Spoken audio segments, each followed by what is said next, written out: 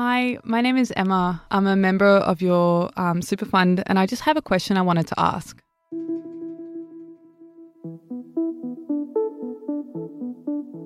As the legal retirement age in Australia continues to rise, people are being forced to work into the later years of life, many working well into their late 60s and 70s. For some, they may want to continue to work, and many do. But for others, when they've reached this age, they feel as though they've done their dues, and it's time to hang up one's hat. But looking to retirement, there's another concern that lingers in people's minds that troubles not just those on the cusp of retiring, but those in the middle of their working life, and even those who are just getting started. And that's ensuring you have the money you need when it's time to retire. This is a concern that is rattling many today, where particularly in a place like Sydney, home to one of the most expensive housing markets in the world, more and more are becoming concerned that a comfortable post-work life is just a pipe dream, an unachievable goal that many feel should be a guarantee. In 1992, sworn in by the Keating Labor government, the superannuation guarantee charge scheme began, which was in some ways an attempt to relieve some of the money worries Australians have come retirement. The compulsory system sees 9.5% of your wage go towards a super fund, where the fund you're with will make investments on your behalf, which come back to you in the form of returns, aggregating money to compile your super. But some 26 years after the scheme was introduced, superannuation has become about much more than just your retirement nest egg. Today, producer Emma Rappaport helps us explore how your super investments could be funding some of the most environmentally destructive projects on the planet, and how up until now, funds have kept these investments behind closed doors. And I just wanted to find out what you're invested into.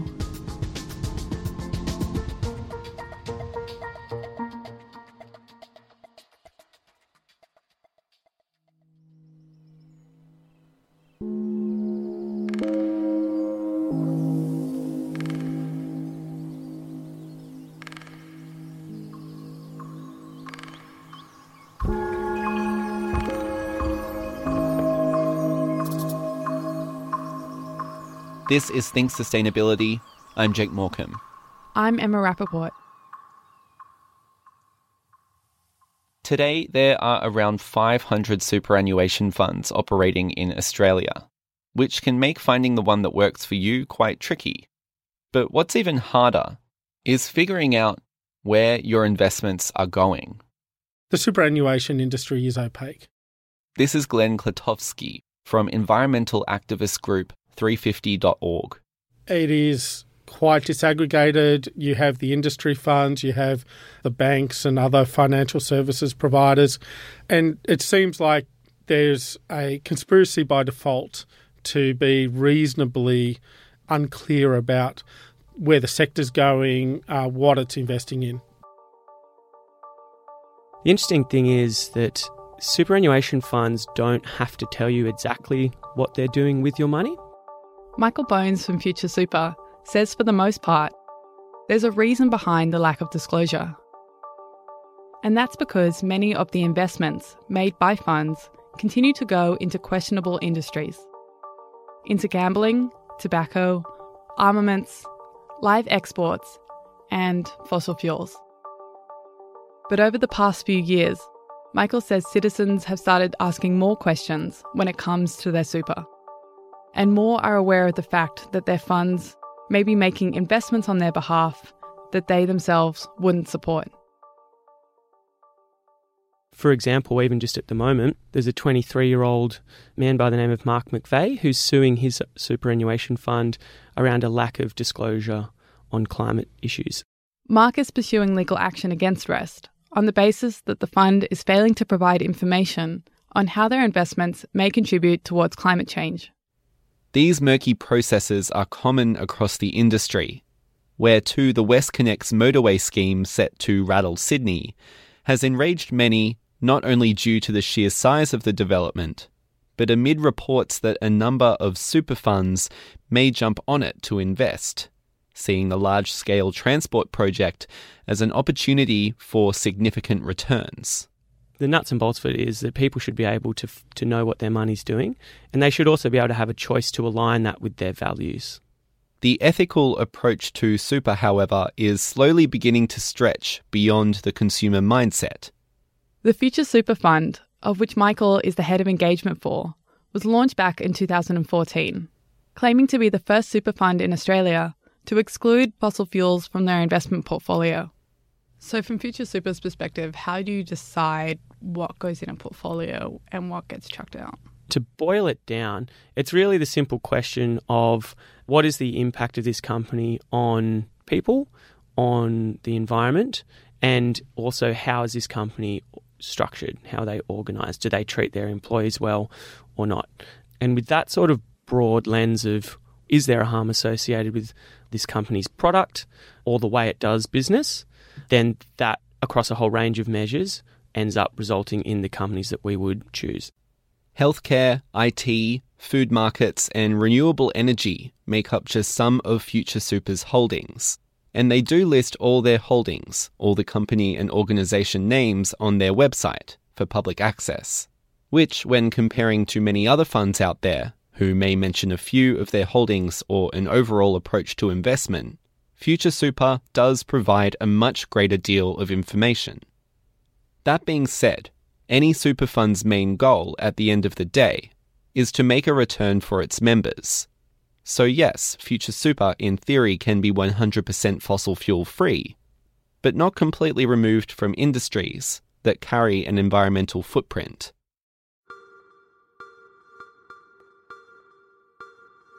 Nike and Starbucks are two conglomerates in Future Super's portfolio. And on top of that, like many funds, they're invested into a range of banks and property companies. But in choosing which bigwigs they invest into, Michael says the same screening principles apply. So, for example, with that international side of the portfolio, we'd look for companies that are 60% more carbon efficient than average within their industry. And then you can add additional layers to it as well. So, for example, we'll add a market cap. So sorry if that's a bit jargonistic, but it's basically looking for big companies. So, if they're over $5 billion, so they're well-established companies, then we can get to what we see as what our members want to see their money doing. The superannuation system is not removed from the money-making tactics of the market economy. But Stuart Palmer from Superfund Australian Ethical notes, the point of difference here is the degree of transparency. You should be asking your super fund, whether they do invest in particular sectors. Stuart says if it's not so clear on their website, making a call. Hi, my name's Jake. Or sending an email to your fund and asking them who or what you are invested into. I just wanted to find out what you're invested into. Not only informs you as a member, but by asking, you're working to hold some of the bigger funds accountable. Super funds have previously thought that, no one really chose an ethical option or people didn't really know that they existed. Michael Bones from Future Super. That then provides incentives for the other super funds to start to actually listen to what their members want and to do something about it. As more people reconsider the investments of their super provider, there do remain a number of barriers that may discourage people from making the switch. One of those being that a fund like Future Super is more expensive than your standard industry fund, where, for example, they may take more money out of your returns to cover administrative costs. The first point is that there's more work to be done. We do all the financial analysis as any fund would, and in addition to that, there's a layer of the ethical screening. So that additional work is either done in-house, or we also need help from experts in particular industries, so we will need to commission reports. Another issue with ethical funds is that they're usually smaller and younger, so the additional fees could be attributed to helping the fund find its feet. The fees might be a bit higher up front, but the take-home at the end of the day is a return that members can be proud of that is still comparable and competitive in terms of the return for members. Meaning the return for members is the same as that of an industry fund.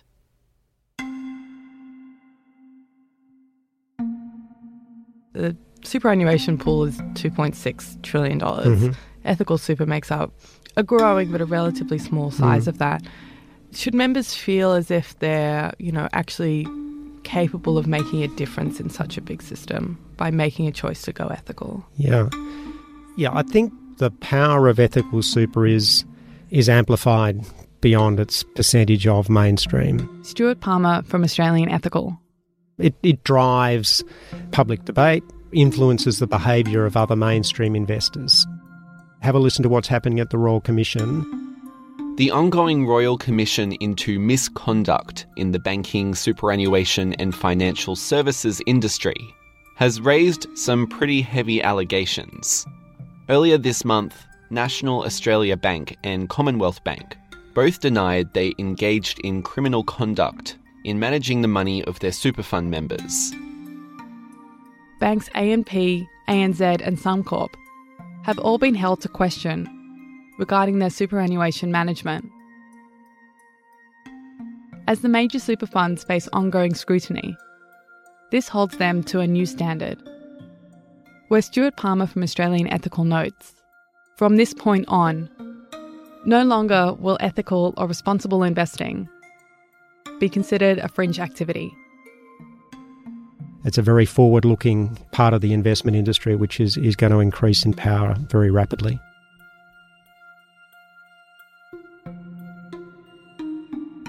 Up next, should we give up our retirement savings to save the planet?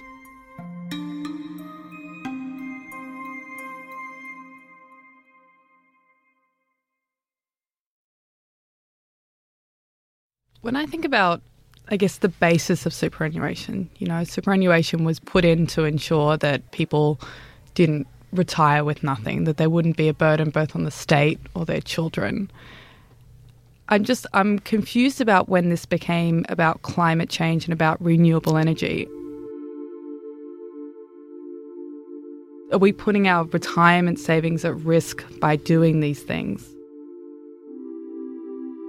First and foremost, all the evidence right now is that renewables, if you're investing in energy anywhere in the world, is the best investment. Glenn Klatovsky from 350.org. As I said, it is now, in many cases, cheaper than fossil fuels, which means that the returns will be greater. And the evidence now is clear that if you stop investing in fossil fuel, coal-fired power stations, gas-fired power stations, your returns will be higher. One of the worst performing sectors over the last 5 or 6 years, domestically and globally, it's resources and energy in the traditional resource and energy space. And the reason is because the world has moved on and technology has moved on.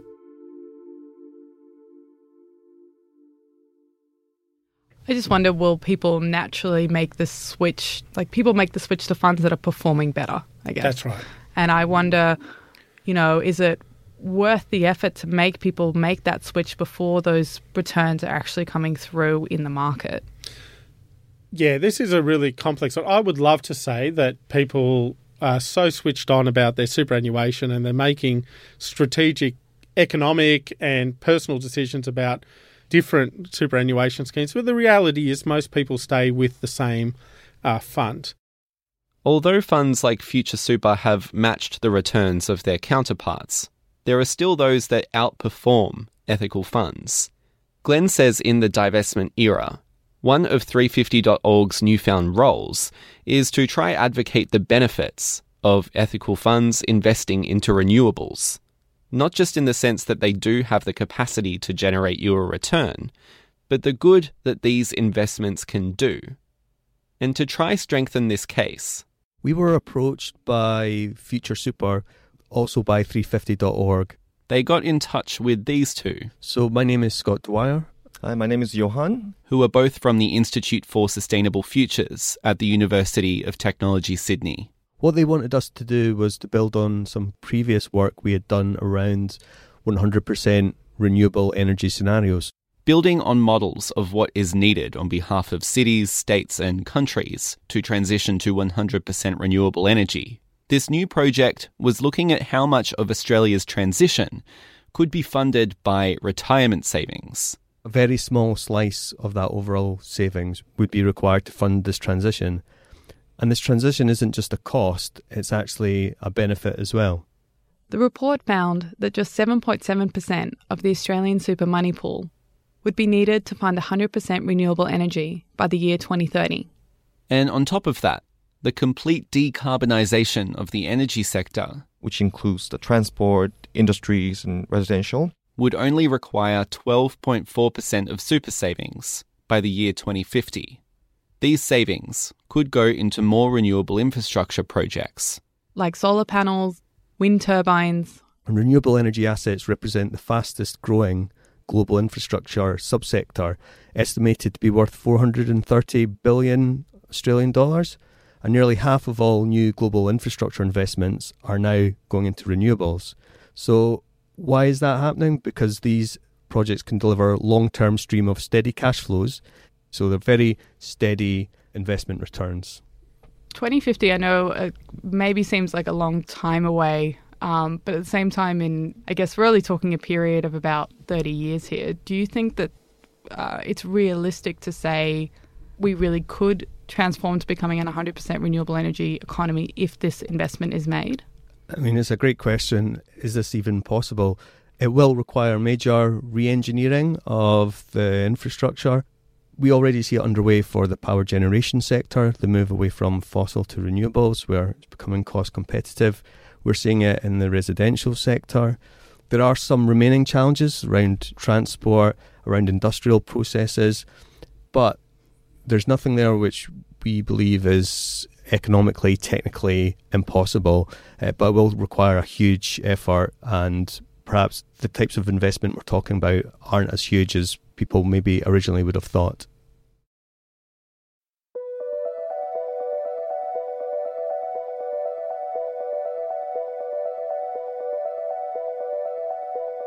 What we also really like to do is connect people to their investments as well.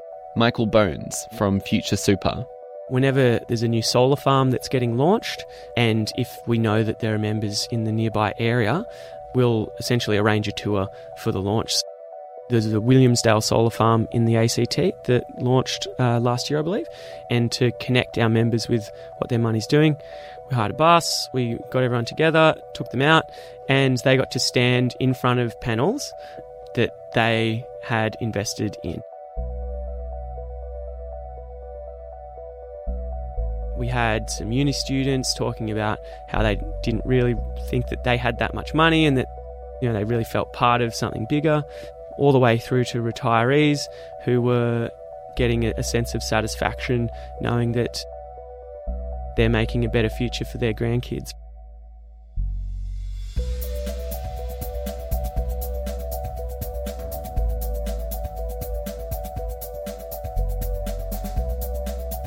Think Sustainability is made possible with the support of 2SER, the University of Technology Sydney, and is heard around Australia via the Community Radio Network. You can subscribe to Think Sustainability wherever you get your podcasts, and we're also on iTunes.